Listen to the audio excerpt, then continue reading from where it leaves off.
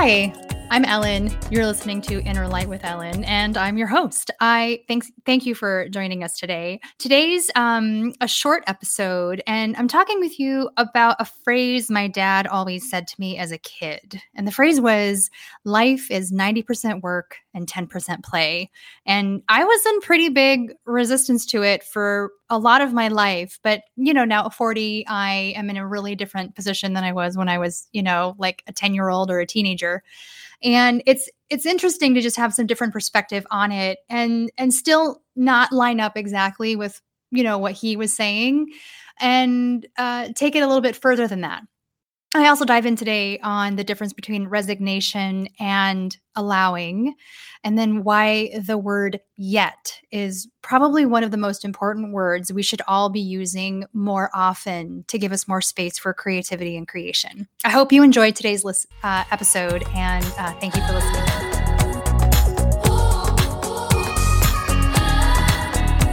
So my dad had a saying when I was growing up, and he would say, in like the most inspiring of ways, life is 90% work and 10% play.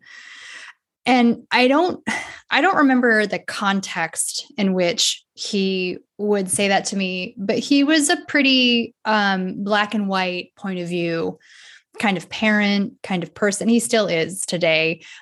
He has a little bit more space for listening to my point of view simply because of, 40 years of me pushing back to say, but let me tell you what I think. And I think that kind of explains mostly the nature of my relationship with my dad.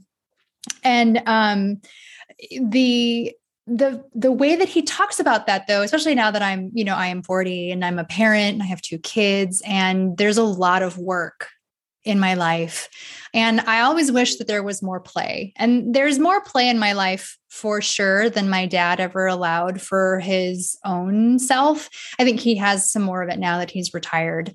But I grew up with a parent who was basically a workaholic. He worked all the time. And if he was at home, he was most often in his office, doing some kind of work. I never know really what he was doing, but he was just always in there, or he was, tinkering. He also tinkered a fair amount, like in the garage and stuff. But that's what he did. He worked. My dad's life was work. And I think it helps a little to know more about him. He grew up in a 10-person family, or 12 if you count the parents, but 10 siblings. And he was the second of the 10. And he did go to work really young. He started working when he was 11 years old, selling. This feels like such a tale from a time of yore, but he was 11 years old selling newspapers on a street corner in Chicago back in the 1950s. My dad was born in 1944. And so, and life was really different. They did not have a lot of money. My grandfather was a machinist, I think at a bookbindery. I think it was Rand McNally. I'm not sure if that's like in Chicago, but that's sort of the story I have in my mind. So I think that's what it is.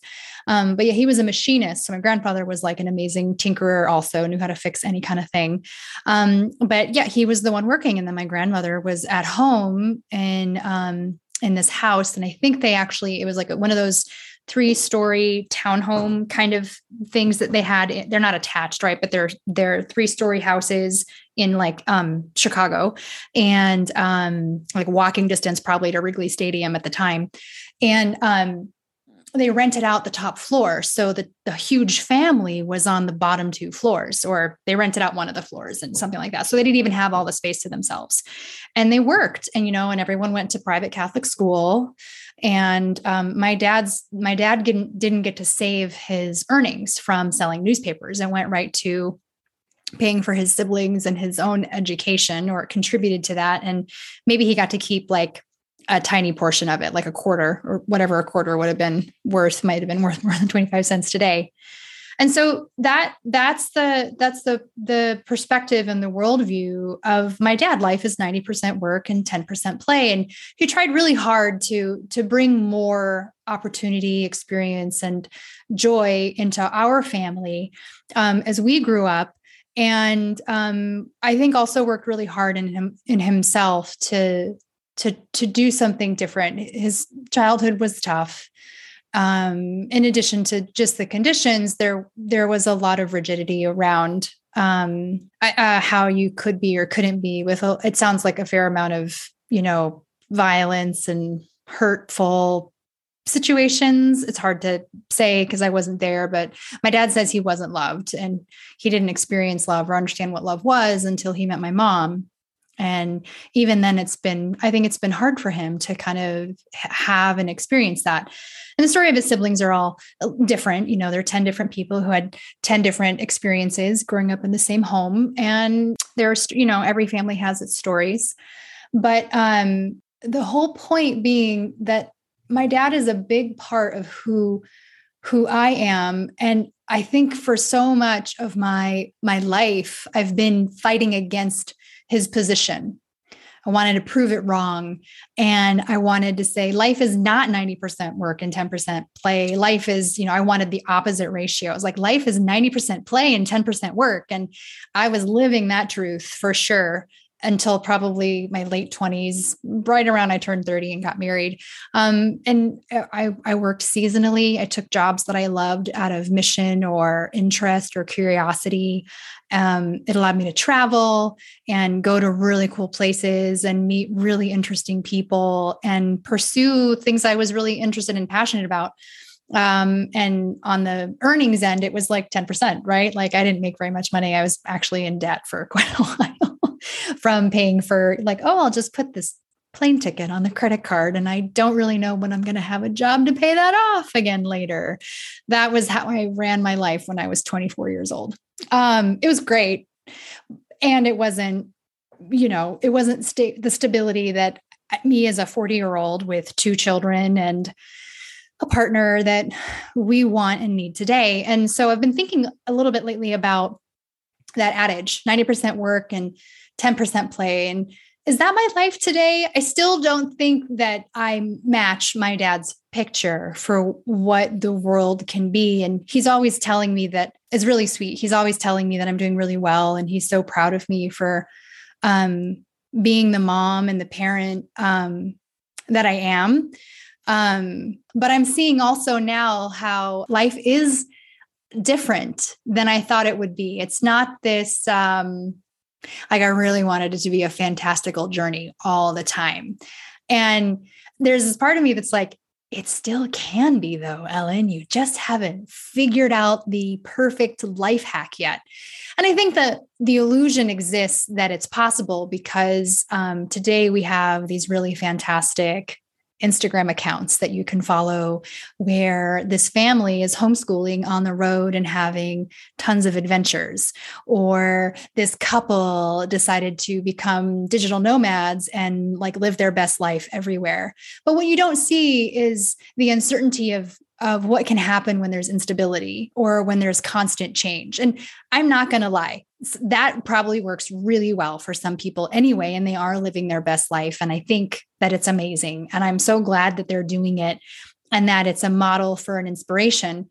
But what I'm also saying is if you're trying to get from one place feeling maybe very kind of stuck or in the muck or rigid and trying to get to that sense of liberation and freedom that's so frequently portrayed in social media, you're just going to actually kind of create more of a resistance to you being able to move forward, and get locked into the 90% work and 10% play, where I can only go on vacation still a couple of weeks out of the year, even if work is shifting. And at least I'm working from home now because I don't have to go into a physical building because my business changed or however, right? There's still a lot of stuff to navigate and manage, particularly if you have the responsibility of also raising children while you're navigating your life. I've just been thinking about that a lot. And it made me think of the phrase also just that, are we lost at all? Or was I, or those of us who want something to be more like 90% play and 10% work, are we lost with the knowledge that it's been taken from us, right? Because things are pretty tough in a lot of places. Prices are definitely higher. Wages haven't increased in comparison to housing costs in a lot of parts of the country. I've noticed how much the grocery bill is lately. I'm very fortunate that we can handle most of these impacts, but they'll bear out in the long run if, we don't cut back on something. Right. And so trying to make bigger decisions that might be more costly for many, many, many people is something that everyone's weighing, strongly right now. And it's kind of putting it down like nose to the grindstone. What else do I need to work to ensure my stability? And it can create like an energy of feeling uncertain and feeling scared, and then rooting into doing like the work and just work, focus, don't give up. And we can get kind of burned out in that area. And so this is very watery. I wanted to talk about the idea of resigning yourself to something versus allowing it to be what it is, and the energy of how we are in those two things, even though they look similar, and I'll explain that more in a bit, can really help us be in a place where we have the energy and vitality to be in more levity as we go through sort of the slog, or to be locked into this narrative that everything is hard, life is hard, it's not fair, this is just what it is, which is more of like a resignation kind of viewpoint. And so when I want to say that they look similar, so to be resigned to something or to allow something to be what it is, they both look on the surface of just going, here it is, this is the situation. And like knowing that in the moment you can't change it, or that you're not going to change it. So they look really similar, but the energy of resignation is giving up. It is you being in resistance to what is, perpetuating it even further into your experience. I'll say that again. When you're in like resignation to the situation, I can't change it. This is just what it is. Like, I can't have this, I don't know, any insert whatever the thing is that you want. I can't have it. I give up, right? That's resignation. You've just decided to accept that it's not possible, that it's not real. And so the energy of it is like non-havingness. And when you decide that, it's actually anchored in your resistance to it being real, that it doesn't feel good. You don't like it, but you can't change it. So you're just going to accept it. You're resigned. And what that actually does, like, on an experiential level, is keep it persistent in your experience, because you've anchored it in as your reality. That is the truth. You've decided and you're resigned to it. You've accepted it and you've decided you can't do anything about it. So the other way that you can look at something that is this exact same challenging situation, like, I don't have blah, blah, blah yet, right? And it's just noticing the current condition, what's outside of you, and just going, that's not here at the moment, that thing that I want. Do you feel how different that is? There's movement available in that space. The yet at the end of it allows for the possibility for the something, no matter how improbable it might be, to arrive and for you to have. And most of us are really afraid that the thing will never arrive. And so we resign ourselves to the not having of it, which anchors us into this place of keeping not havingness in our experience for longer. But when we let go of the fear of whether or not it will ever come, and we just go, interesting, that isn't here right now, we don't anchor ourselves to the reality never changing. We allow it to just be what it is in the moment. And maybe, right, because we haven't locked it down where it's at the moment, it'll still shift into a way that's more favorable for us, and often will happen because you haven't blocked yourself off from having it. It's really nuanced, I know, because it looks the same on the surface. Your neighbor has decided, neighbor A has decided they're resigned. Neighbor 2 has decided that it's just not current in their experience at the moment. But neighbor one is like never going to get the car running again or whatever the deal was. The car is a junker. And neighbor two suddenly has another neighbor who remembers that they had a problem with their vehicle, and they show up one day and they say, hey, I got some time and these tools and I had this random spare part in my garage. Do you want to work on your car together and figure it out? Neighbor two is like, cool. The thing is now in my experience. Right.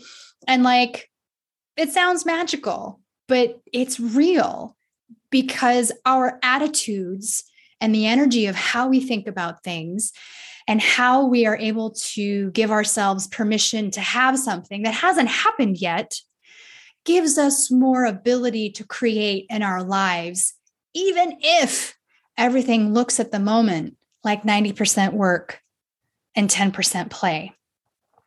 And so I have noticed in my life that it kind of fluctuates based on like many of the things that are going on, right? Like I've got young kids and my husband's a full-time student. Yeah, my life then was 90% work and like 8% diapers and 2% play, right? It was really intense. And that was my life for a few years. And then things have shifted to where my husband finished school. His income is able to provide the majority of things that our family needs. I was able to start my own business, to be a coach, and also to be so much more present for my children and to do homeschooling during the pandemic. We're still homeschooling now as we're kind of researching what our options are going to be for the following year because stuff is changing. And I'm still able to work with clients, and I've been able to learn new skills, and it's been amazing. And so it's shifted. I've been able to be into like 60% work and 40% play. And our financial situation has remained consistently stable. And it's about the way I feel that we've been fortunate is to always know that I shouldn't say impossible because there are some things like I will never learn how to fly without, an aircraft. Like it's impossible for humans to fly. That's fine.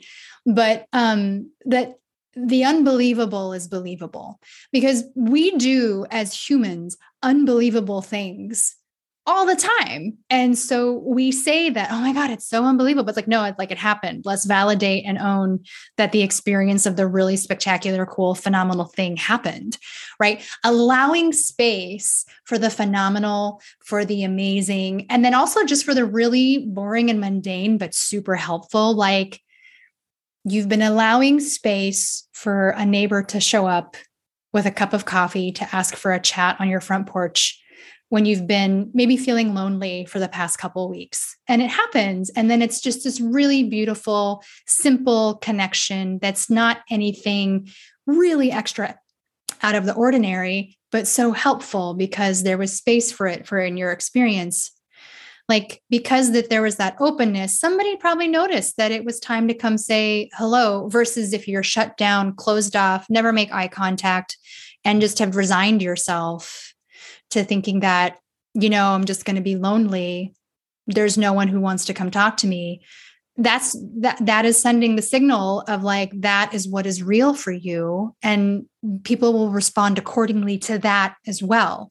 And it'll perpetuate itself, even though it's painful and undesired, right? So we have to be willing to put ourselves out on the line a little bit for the unbelievable to happen, or for the thing that isn't in our experience yet to happen, to allow yet to be a really magical word that we use when something isn't working out the way we want to, just yet, right? Yet has hope in it.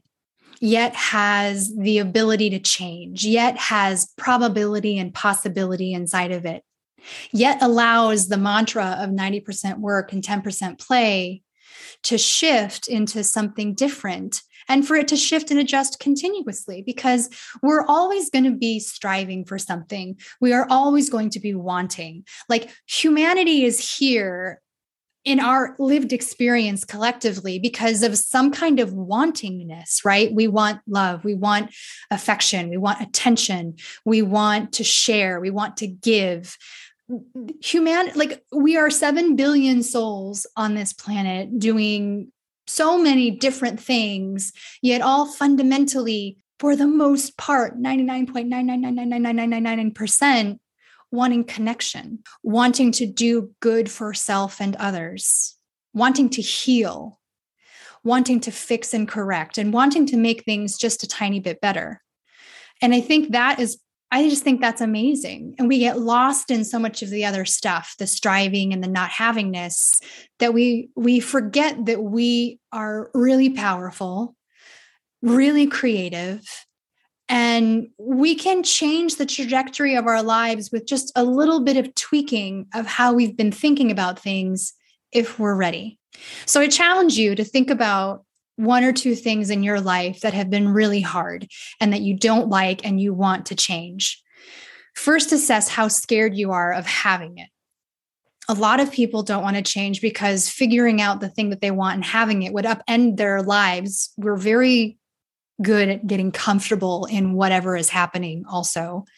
Like, see how much your fear of having the thing is keeping the thing you want away from you because it's locked in a fear-based kind of energy, right? And start to work on that and chip away at it if that's something you want to be working on, because you'd actually really like to have a better job, but you really like to have a better relationship with your partner. You'd like to have a partner with whom you can have a good relationship with. There's so much that we can change when we identify where our fear is holding something away. The other thing I would want you to do, if you're going to try this out, is also just to start putting the word yet at the end of anything that you don't have in your experience at the moment. And maybe that can help to chip away at the fear a little bit as well, because it gives you a little bit of time to prepare yourself for the arrival of something unexpected that might not change your life drastically, because it might just be a neighbor dropping by to see if you want to have a cup of coffee together, right? Or it could be something really monumental that lands into your experience and feels unbelievable and miraculous, but is actually believable because, go read all the miracle stories of things that happen to people on the planet, right? There is so much that is possible if we can suspend the anchoring of our disbelief and put it into believing that those things can happen and that they can happen to us, the things that we desire. All right. That was quite long and rambly. My thoughts for today. Let me know if you enjoyed it. Leave a comment. If you've been listening to the podcast for a little while and you haven't done it yet, please give us a 5-star rating and share it with a friend if anything here that you've listened to has been interesting or helpful for you. Thanks so much, and I'll see you next time.